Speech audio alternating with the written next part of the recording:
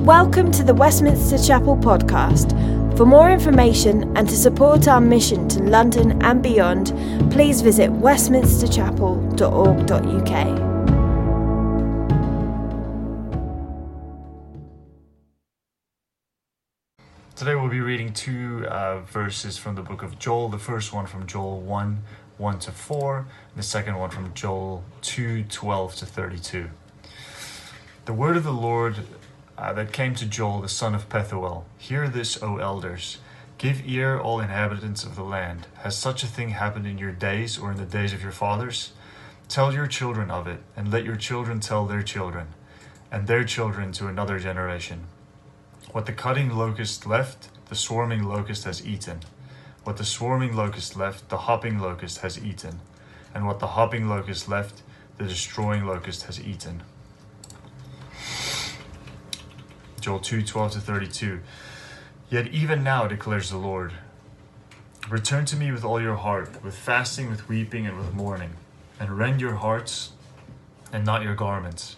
Return to the Lord your God, for he is gracious and merciful, slow to anger and abounding in steadfast love.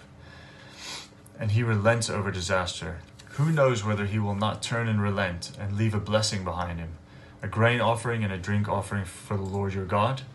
Blow the trumpet in Zion, consecrate a fast, call a solemn assembly, gather the people, consecrate the congregation, assemble the elders, gather the children and even nursing infants. Let the bridegroom leave his room and the bride her chamber. Between the vestibule and the altar, let the priests, the ministers of the Lord, weep and say, spare your people, O Lord, and make not your heritage a reproach, a byword among the nations. Why should they say among the peoples, where is their God? Then the Lord became jealous for his land and had pity on his people. The Lord answered and said to his people, behold, I am sending to you grain, wine, and oil, and you will be satisfied, and I will no more make you a reproach among the nations. I will remove the northerner far from you and drive him into a parched and desolate land, his vanguard into the eastern sea and his rearguard into the western sea.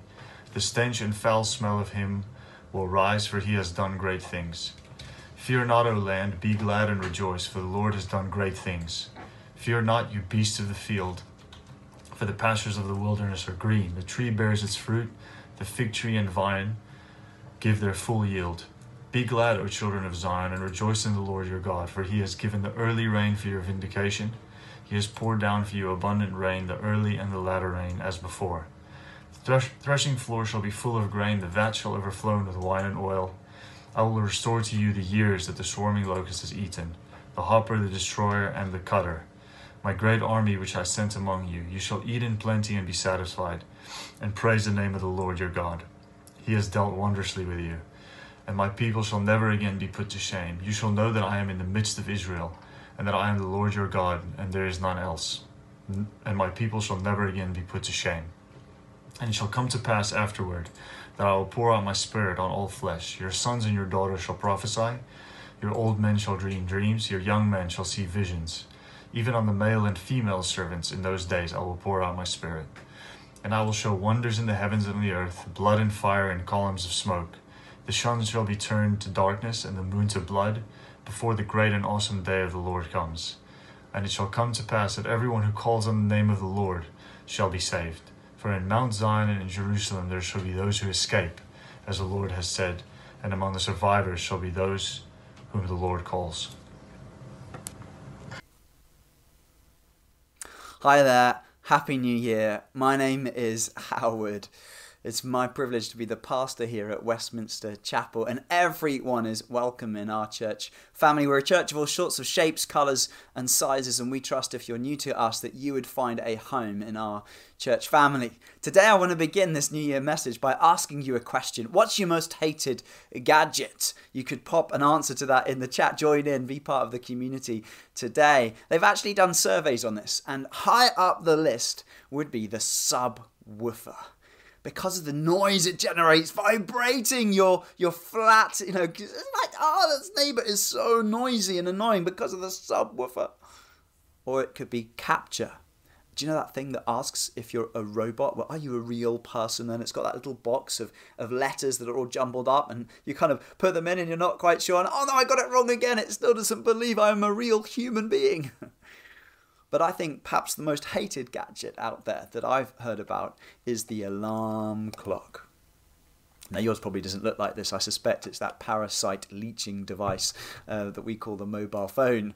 And you're not pressing a snooze button, but you're kind of swiping it off. But many people hate the alarm clock. How dare it? Wake me up from my blissful sleep and slumber. But is the alarm clock that bad?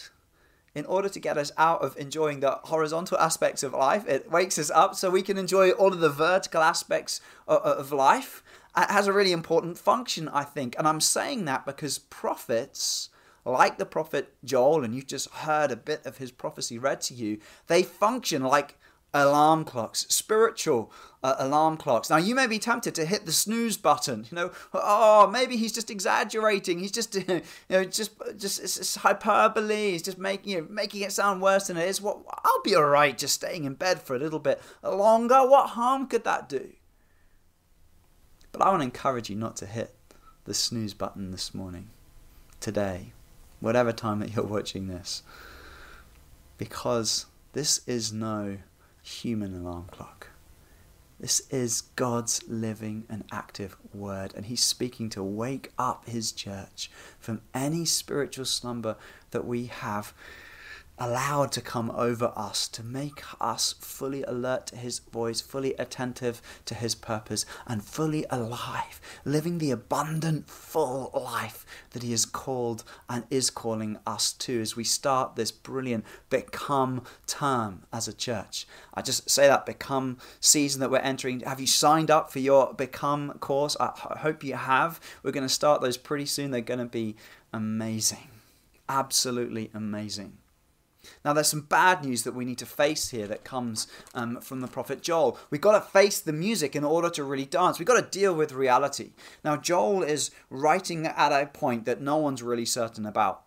They don't really know. No one can really date exactly when Joel's prophecy is meant to have taken place. We can't know that with certainty, but what we can know with certainty, he's writing about a crisis. A plague of locusts coming. That could be literal, could be spiritual, metaphorical, could be an invading northern army coming down. But without doubt, they are causing extraordinary destruction. They are cutting, they are destroying lives and livelihoods. And he's trying to wake the church up. He's trying to knock on the door of their hearts. Hello? He's shouting out, hear this, give ear, everybody. Do you get how grave the crisis is that's going on around us? And then he asks this powerful question: has such a thing happened in your days or in the days of your fathers? We're living through a global pandemic, a crisis that never happened before in our lifetimes or in the lifetimes of our parents. And it is cutting and destroying, wreaking havoc on people's lives, directly causing death and suffering and illness immediately and longer term effects. And it's going to have ripple effects indirectly that are going to go on for years. Is COVID-19 our plague of locusts? We have a mental health crisis going on right now. According to the Office of National Statistics, the rates of depression, which were high before, have now doubled. We have a justice crisis. DIY, do-it-yourself abortion is now available. You can have an abortion on demand at home. But now newspapers are reporting that more than 10,000 women have had to be hospitalized because of the side effects. There's a justice crisis. People are dying trying to get into our countries in the seas and the waters around us. There's also a crisis in the church. And surveys in America report that last year 4,000 churches closed and 20,000 pastors left the ministry. And at one point, I think surveys were saying something like 50% of pastors, it's now 34% in America, were seriously considering quitting, giving up. The pressures of leadership through the pandemic have just been overwhelming. David Kinnaman, who's the president of Barna, a significant research group, he says that during and after the pandemic, about 1/3 of practicing Christians disengaged from their congregation. They just sort of stopped showing up. Is it any different in the United Kingdom? There's a global crisis, there's a national crisis, there's a church crisis, but there's also been a personal crisis. Many of us, I think, have lost meaning. There's a sense of a loss of purpose, a loss of confidence, a loss of closeness to God, and an increase in guilt and shame and doubt and discouragement. For me, things have been unearthed in the pandemic, like this pride, this saviour complex, thinking that where things are broken and people saying, I need help, I can do that, but I can't do that. Where do we go from here?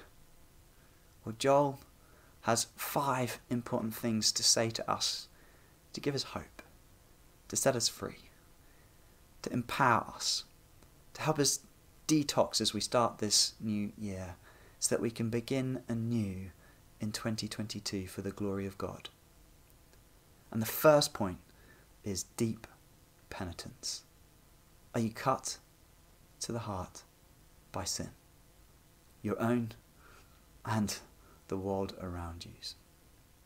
Joel chapter 2, verse 12. Yet even now, declares the Lord, return to me with all your heart, not half-heartedly, with all your heart, with depth, with fasting, with weeping, with mourning, and rend your hearts, the deep part of you, not just your garments, not just externals, not just something superficial, but with reality, deep penitence. I remember a great scene from the film Indiana Jones and the Last Crusade, and he has to interpret this clue. Only the penitent man may pass.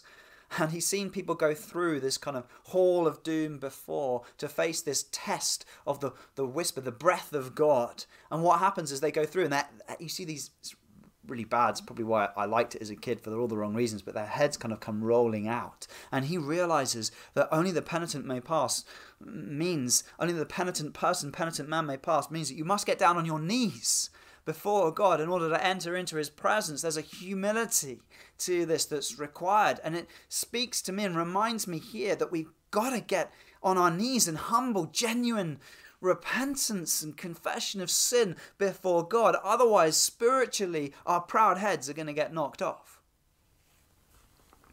We must engage in real repentance, not worldly sorrow.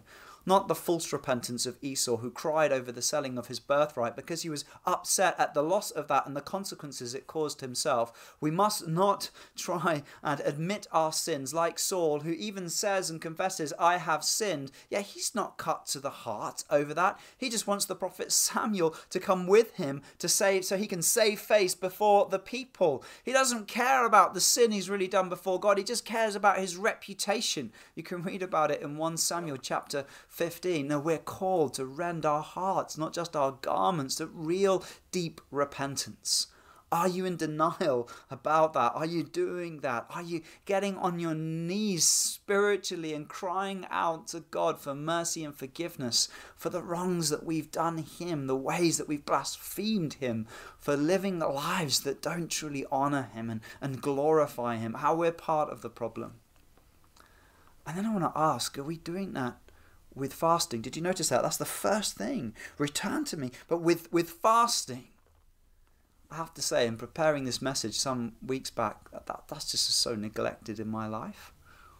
I felt challenged by that, so I started to fast again and sense a power in God and an assurance, a sort of confidence coming spiritually through this great practice. Jesus says in Matthew chapter 6, not if you fast, but when you fast. I believe that means that his expectation for every believer is that we as his followers are engaging in this discipline, this practice of fasting. Now, it's not no fasting then, but it's new fasting as well. It's not fasting quite the same way perhaps that it happened before. We're not fasting out of an emptiness, but having tasted something of the beauty of Christ, we're fasting for more of the fullness of that. It's not that food is evil. We recognize that as a good gift, but we're saying Christ, Jesus, God is so much better than that. I love the way that John Piper talks about this in his excellent book on fasting. He says, in this age, there is an ache inside every Christian that Jesus is not here fully and intimately and so powerfully and gloriously as we want him to be. We hunger for so much more, and that is why we fast. We're fasting because we're saying, I'm not satisfied with sin in my life or the sin in the world around me. And I'm crying out for God's mercy, for him to move in power through me, through the church, through Westminster Chapel, that we might see him given greater glory through the way that we live. In fact, the absence of fasting may speak volumes about the spiritual state of our hearts. We just don't care enough. That I don't mind the status quo. Just, well, who cares? It's all right. What does it matter?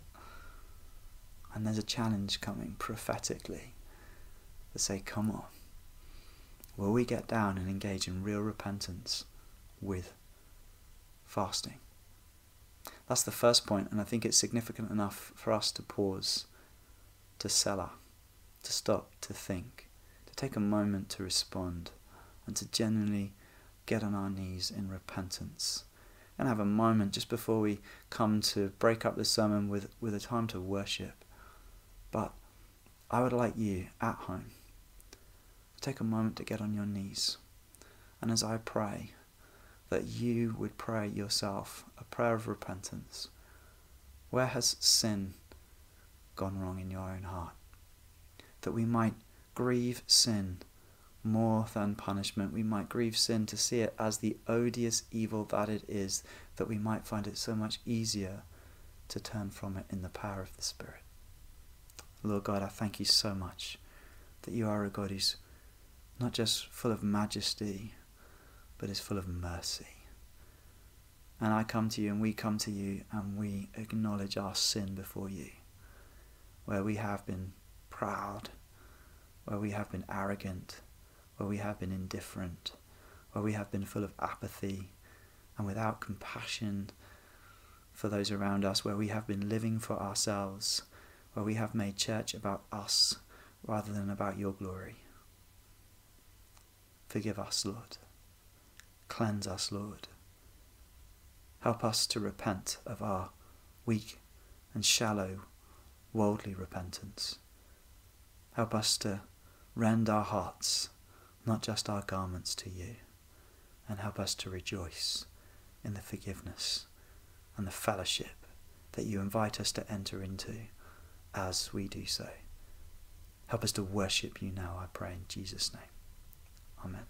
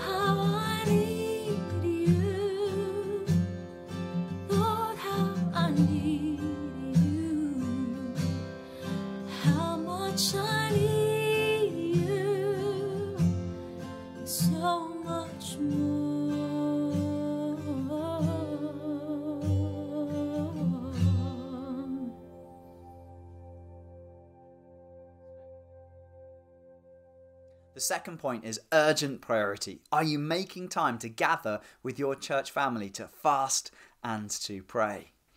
Joel in verses 15 and 16 talks about it 5 times. He says consecrate, gather, consecrate, assemble, gather.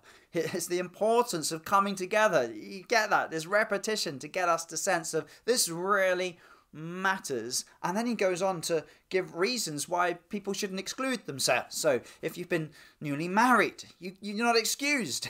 If you're nursing a baby, you're not excused. No one. The whole point is saying nobody is excused. Everybody needs to come together to gather with their church family as the people of God.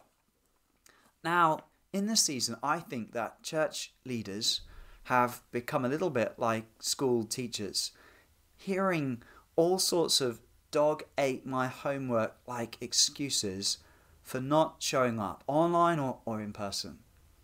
Things like, it's just I can't connect with the worship. I can't do it. I don't like it like that. Or I've got to keep fit class. It clashes. So it's not as important for me. Now, I'm sorry if I'm sounding a bit blunt. I don't mean to be harsh. I'm not here to condemn you. And there's so much grace and mercy that is certainly coming in this message soon. But I do want to let the alarm clock prophetic word of God come home to you.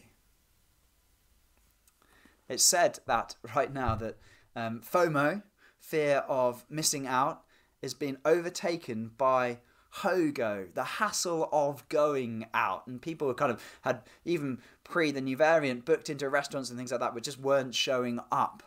And there's a sense in which I get that. I'm an introvert. I like staying at home. I like my me time in my evenings rather than going out and all that kind of stuff. But there is something wonderfully special when the church comes together to gather, even if we can only do that online, together at the same time. It's powerful. Psalm 133, God says that where people dwell together in unity, there the Lord commands the blessing. In Acts chapter 2, 120 people were gathered together in unison, and the Spirit came in power upon them. Hebrews chapter 10 talks about not neglecting the important practice of meeting together and being the church family. It honors God. It glorifies Him that we prioritize coming together as He's asked us to serve His purposes, to minister to one another, to care for one another, to truly love one another, and so on, that we might witness of that love to those around us by our common gathering in unity. And actually, God's ways work, and that, I suppose, shouldn't really surprise us, but research shows that being together and gathering has many, many benefits. In actual fact, it's got a massive reduction in risk to death, to divorce rates, depression. Those all go down if you regularly start showing up as part of a church family. So will you this year make it a priority to meet together in life groups, attending Become courses, being with us on Sundays, being with us to pray? The third point is heartfelt petition. Are you praying for the glory of God? Verse 17 says, let the priests, the ministers of the Lord, weep and say, spare your people, O Lord, and make not your heritage a reproach, a byword among the nations. Why should they say among the peoples, where is their God? So much of our praying can be, God, do this for me. God, give this to me. Now, there's a place for that, but if that's the majority of our praying, we are missing it. You're missing it if that's primarily how you're praying, because we're meant to be praying urgently for God to glorify Himself through the church.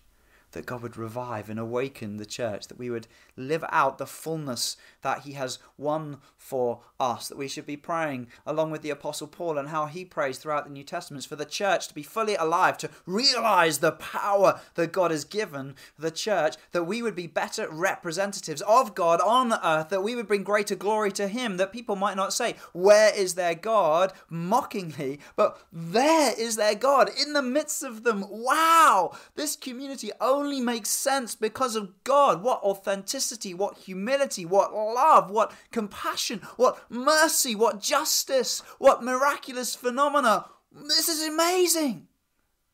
That's how we should pray. How could you pray? How could you pray and plan to pray more like that in 2022?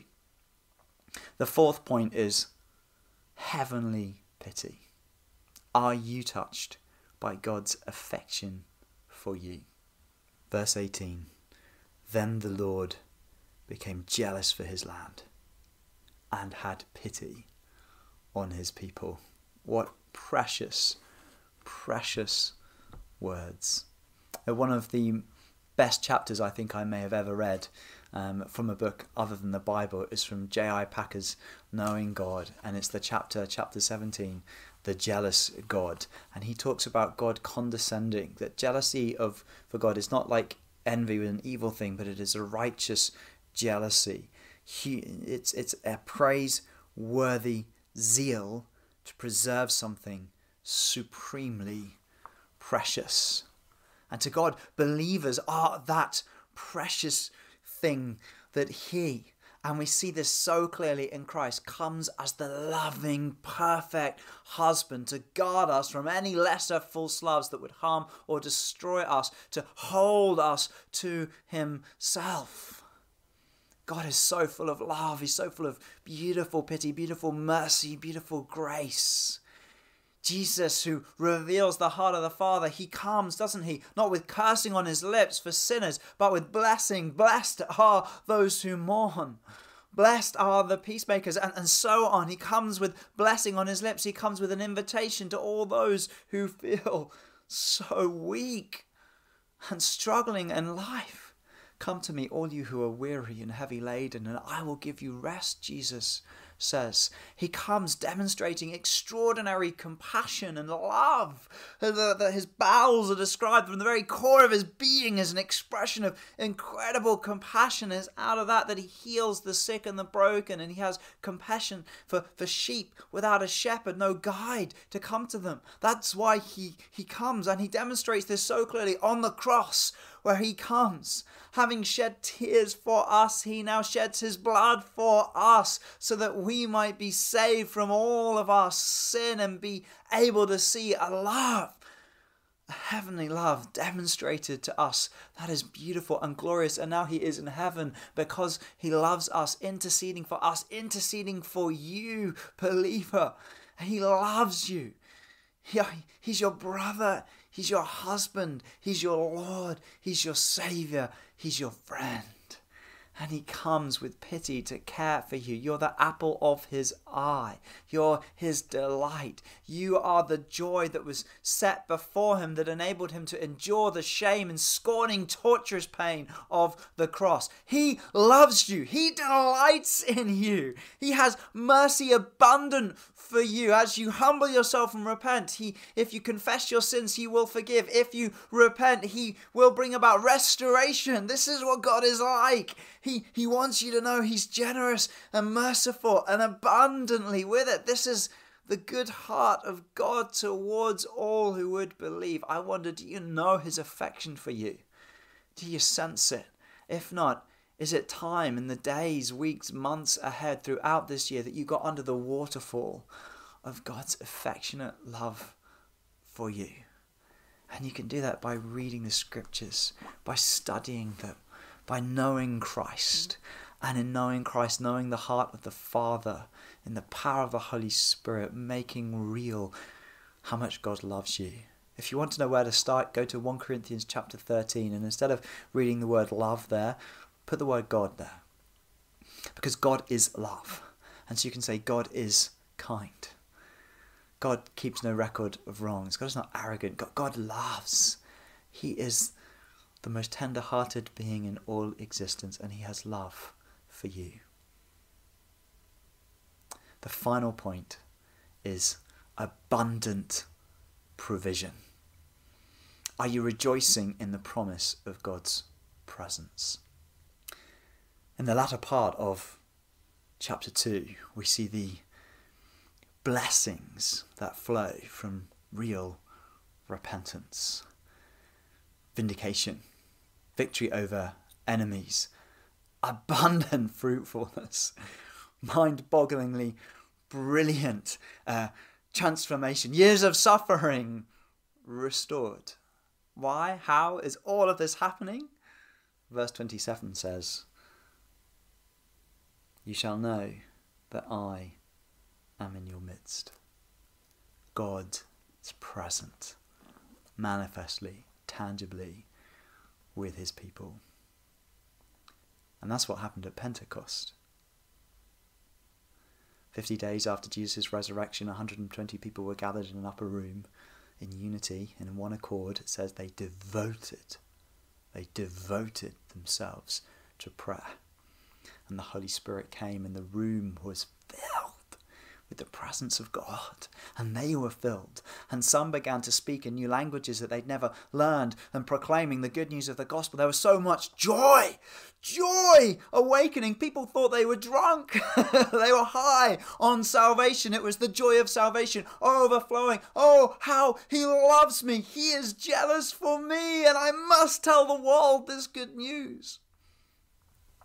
Peter, who was previously fearful, having denied Christ, now stands up, utterly courageous, empowered by the Holy Spirit, and explains what's going on. And he refers back to these very verses from Joel chapter 2. That this is God's heart for his people.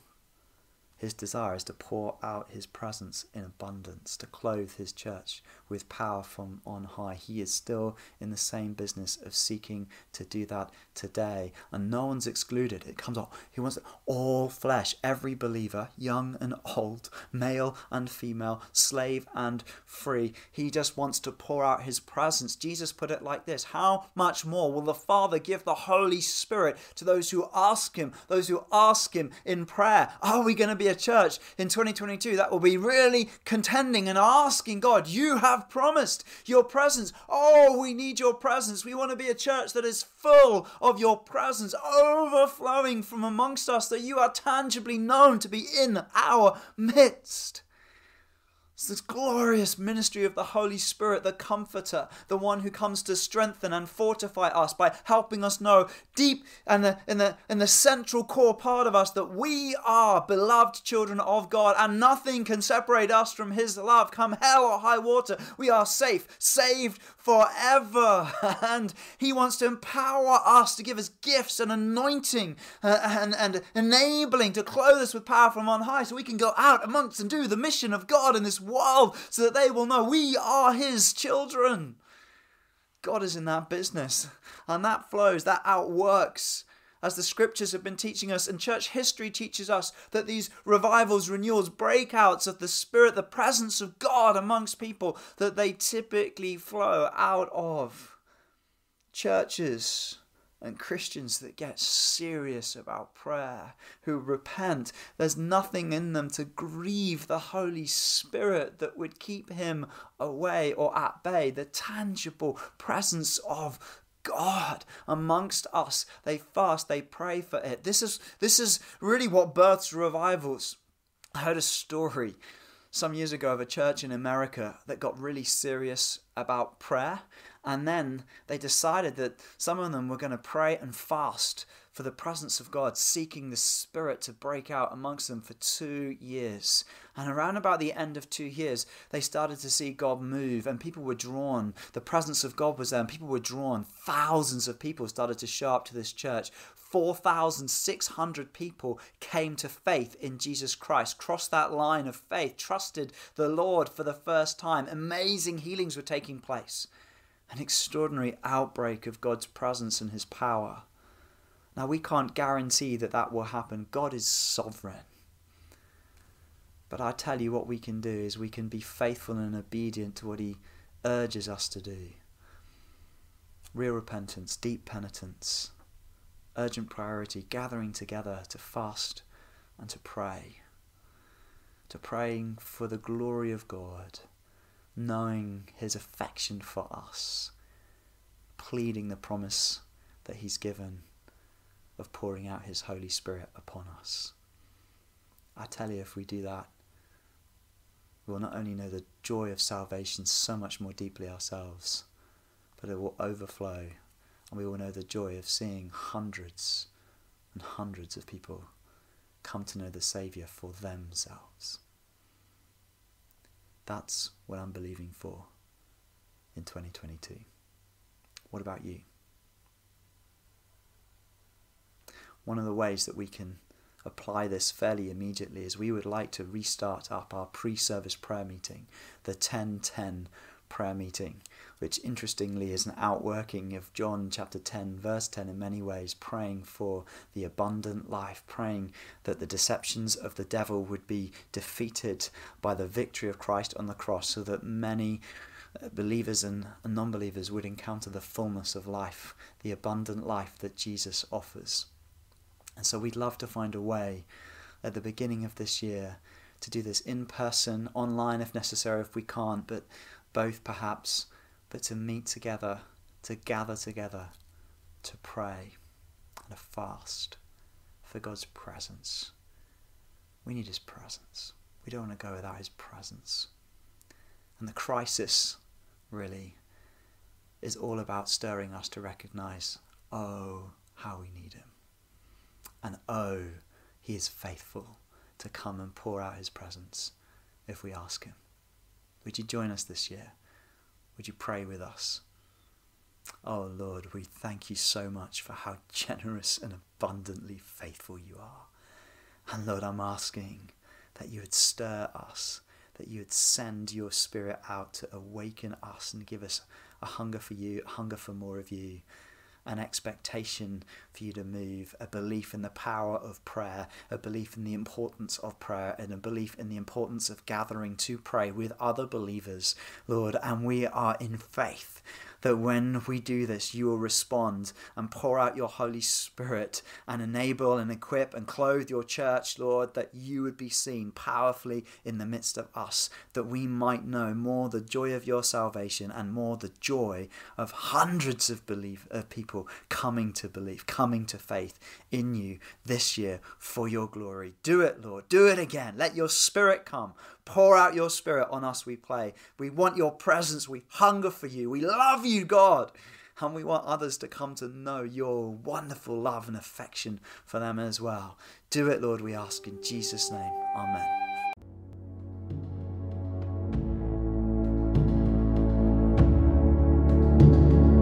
Thanks for listening to sermon audio from Westminster Chapel. If you'd like to partner with us in making disciples and sharing the gospel, please consider making a one-off or regular donation. Visit westminsterchapel.org.uk/giving to find out how.